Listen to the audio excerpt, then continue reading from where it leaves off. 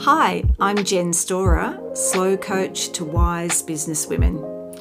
You can find me on Facebook at The Slow Coach Project.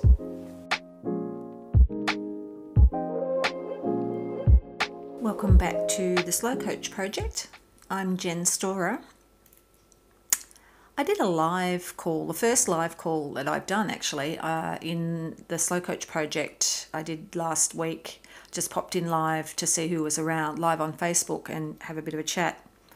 And I didn't really know what I was going to talk about. I didn't have any dot points down or anything really. I was just kind of feeling my way and seeing who was in there. I was just pretending that I was turning up, in a cafe to talk to someone. You don't take dot points when you go out with your girlfriends. Well, not usually. So I thought, you know what, I'm just going to come in and have a chat. When I chat in my other membership, the Duck Pond, I usually have dot points because there's always a lot to talk about. There's things to cover. There's things going on. There's events coming up, speakers coming up, group coaching calls with me and all that sort of stuff coming up. There's always housekeeping to do in the Duck Pond. But the Slow Coach Project at this point in time is still small. There's only, I think, 45 people in there, and it's very intimate, and we're just getting to know each other and getting started, So there's not much housekeeping. So I just popped in randomly and thought I'll see where this goes. And this kind of comes back to my coach says to me, not to me specifically, she has a little saying, the messier I am, the more money I make. All right, the messier I am, the more money I make. And this sort of comes back to authenticity as well. Authenticity is a difficult word, and it's a difficult concept, I think, because I don't think any of us are 100% authentic in the public space. It's not possible to be completely authentic in the public space. We can strive towards being true to ourselves in that space from the position of where we come from, okay, and our life journey and what we've experienced. But we can't, I don't think, just suddenly come out saying, hey, I'm authentic, I'm so real. I just think that's really, really tricky. And my coach as well thinks that. She thinks better to be audacious than authentic. Simply because, not that authentic's a bad thing, but it's a harder thing to define. And it's a harder thing to sort of even to play out. Whereas to be audacious, that's kind of, we understand what it is to be audacious. Having said that, audacious to me and audacious to Lady Gaga are two different things. So for me, to be audacious is to come onto a podcast without dot points. That's audacity to me. That's how dare you. That's breaking rules to me from where I come from, in my life journey. And when I was in the Facebook group talking about all things that were just rolling through my head, when I was in the Slow Coach Project the other day, doing that live, what I started to talk about, which kind of surprised me, I'd been thinking about it, but I hadn't been really contemplating talking about it, in any formulated way, was our messaging within our businesses and the voice that we use in our business. And what I've noticed over the years that I've been in business, and this is a wildly generalized statement, okay? But it is something that I think is worth looking at. I've noticed that within the online space and within the coaching industry, particularly, and the space of having online businesses, the voice that younger women use, when I say younger, I mean women generally in their 30s, that the voice that they use is much more confident, for want of a better word, playful, irreverent, and engaging than the voice that women in my age group, so certainly 50 plus, use. And I was wondering why this is, because we were raised during, the years of Burn Your Bra and Get Out There, Germaine Greer, and, a lot of us are very, very passionate about feminism, and we've lived through lots of waves of feminism, and we've come from very difficult places in terms of where we were in society as young women growing up, especially growing up in the 70s. And I think that, you would think that coming into the online space, we would be able to speak really authentically and speak our minds, and we crave to do that. There's no doubt about that. But when it comes to actually doing it, we are, I think, a lot of us holding back. Not only that, though, are we holding back, we don't even know our voice. We can't find it. And again, when I look at the younger women, I love reading their copy. I just love reading the copy from women in their 30s, because it's just so free, and it's often very funny. It's in your face. They're not afraid to put their position forward or their opinions forward. Again, I'm flagging, this is a generalisation. I understand that, but I'm just trying to shine a light on some of these things because it helps us all. So I love reading their copy, and what I have found with myself is that I've really struggled. I've really struggled to find my voice, to find what is an authentic voice, but what is the voice that I want to have in the business space. And I found that to be really confronting, because I'm a writer. So I understand voice on a very, very deep and practical level, because I play with voice all the time and have done in all my books. Voice is something that I teach, in terms of creative writing. I break it down very, very systematically and explain what voice is and how it works and all that kind of thing within that creative writing context. But when it comes to writing my own sales copy, it's been very stop-start with me. And one of the reasons that I've come up with, and one of the things that I think might be affecting my voice and the voice of my generation of women and online entrepreneurs, is simply that we are older, and so the doctrination is deeper. There's more stuff to dismantle within us. There's more hidden stuff inside us in terms of how we've been raised and what we've been taught within a patriarchal system that says this is the way that you speak publicly, this is the face that you show publicly, this is how, and then further down than that, as a woman, this is how you behave and speak publicly, if indeed you are game enough to speak publicly. That's the position that many women of my generation are coming from. We are coming from a position of not even being allowed or encouraged to speak. Okay, we are coming from that position, so with decades and decades of conditioning to break through. So it's harder, I think, for us to walk into the public space and just suddenly be very open and authentic and irreverent and disrespectful. Even now, people know me. They know I swear. I do. I swear, but okay. But, I've given myself permission. I had to do that very, very consciously as part of being authentic, but of part of being me, but also as part of dismantling all the conditioning, because for me, swearing is very empowering. I'm not a good girl, it says. Okay, I'm not going to play by the man's rules. I'm not going to be a nice, quiet,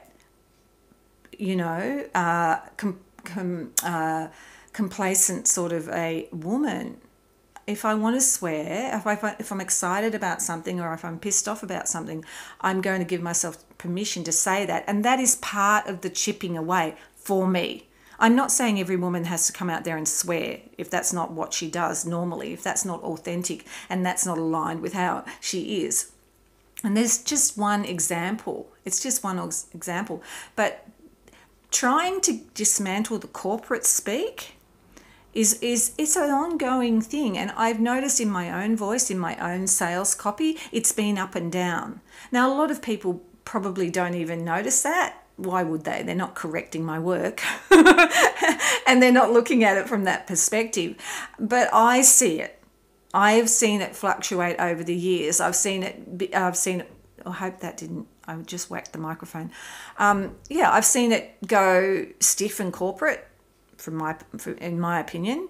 And then I've seen it go playful. I've seen it go in your face. I've seen it back off a bit. Backwards and forwards, push, pull with the type of copy that I'm putting out there. So this is what I sort of just started talking about within the group last week when I was doing the live call. And what I found was that a few people came on and they were in their 40s and they were experiencing the same thing. It wasn't just what I thought. It wasn't sort of women 50 plus. There were indeed younger women in the group that felt that and really resonated with that. And one of the things we were talking about was how when we were at primary school, I was saying when I was at primary school, every week, I was in a state primary school, every week we had to gather at assembly, which was outside in the quadrangle, and swear allegiance to the Queen, swear allegiance to our mother and father, and promise to honour and obey our teachers. And okay, so that's indoctrination right there from a very, very young age, picking up so much about how I'm going to survive in this society. We all were, okay, and how we were going to be able to function and present ourselves within this society. Now, I would just assume that fizzled out. But it was for the younger women in our group in their 40s, they had experienced similar things. They got it. They had been swearing allegiance to all sorts of things in their schools back in the early 80s. So, I'm not a history teacher and I'm not here to give a history lesson, but it would be interesting to see when that sort of nonsense was finally dismantled in state schools. Certainly my son, who went to school in the 90s, was not doing that. So it's just a thing to look for when you're writing your sales copy and you're writing your website and you're writing your sales posts on social media. Voice is a very interesting thing to look at, and we do have, and it's something I teach in creative writing as well, we all have a default voice. And the default voice is always the one that we're the most comfortable with and the one that we feel society will approve of the most. Okay? And it's the one that pleases our school teacher or pleases our parents or pleases our professors, and so on and so forth throughout our life. That sort of becomes our default voice. But a default voice in sales copy in today's climate, it just won't, it'll hardly be read, let alone have much of an impact, because it's boring and it's devoid of personality. It's difficult to access the person behind a default voice or a corporate voice. And what we're always doing is trying to connect with people, because people buy from people. So when you come into the space, whether you want to play with the concept of authenticity or whether you want to throw authenticity out the door because it's all too bloody hard, either way, it's important to remember that you are connecting with people and people buy from people. And so it doesn't serve you to have a corporate voice and to use language in a way that is far, far from how you would normally speak. Now, your language in your sales copy doesn't need to be entirely conversational. It's still a construct, but if you can get some playfulness into it, if you can get some of yourself into it, if you can be aware of the indoctrination that you've been labouring under for many of us for decades, if you can be aware of that and start to drop some of that, and start to identify when you're lapsing into that stiff little, it's sort of like a little voice, isn't it? Tight little voice. Often, when you can identify when you're lapsing into that, then you can pull back from that.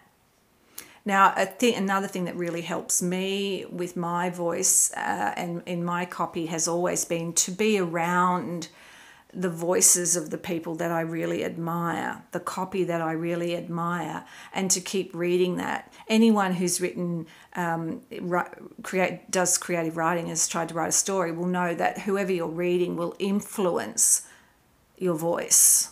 So if you're reading too much Harry Potter, you'll start calling everyone dear boy. It'll come through. You'll get this sort of strange voice coming through your writing. And if you're reading, Colgate Palmolive sales copy, you're going to stitch yourself up quick smart, aren't you? So you've got to find a space in there. And I've followed business women online for long periods of time too, and I've seen their voice change, sometimes for the better and sometimes not so much for the better. And sometimes I feel like I can see where, a woman's business has got much bigger and then she's brought in copywriters to write her copy, and suddenly the copy is... it's lost some of its personality, it's lost some of its messiness, it's lost some of its honesty. If it's helpful copy or helpful newsletters and stuff like that, I'll still read it, but I'll always have a little tiny element of sadness because I miss the intimacy of a real voice. Which isn't to say that copywriters can't write with voice, they can, but some voices are so distinct that a copywriter really, really struggles to catch them. Really, really struggles to catch them. Again, it's just so fascinating, and it's just something to think about when you're writing your copy. Again, it can also come back to, slow down. Slow down when you're writing a sales post. Slow down when you're writing a... sales copy for your website and stuff. Don't rush through it. Really think about the voice that's coming out, and think about the client on the other end, and think about who you're trying to connect with and how you're trying to come across and what you're trying to achieve through this copy. There's a lot of other stuff that I could say about this, but I think for today, without dot points, I'm at a loss. Go forth, build your business, be slow, strong, and steady, and know that you will get there. And if you want to connect with me, again, I'm Jen Storer. I run the Slow Coach Project, which is over on Facebook at the moment and will be running until May 2023. And then who knows what is going to come out of that. I would love to see you in there. Okay, bye for now. Thanks for kicking back with me today. If you want to connect, I'm over on Facebook in the Slow Coach Project, or you can find me on Instagram at Jen E. Storer. That's JENESTORER. See you there.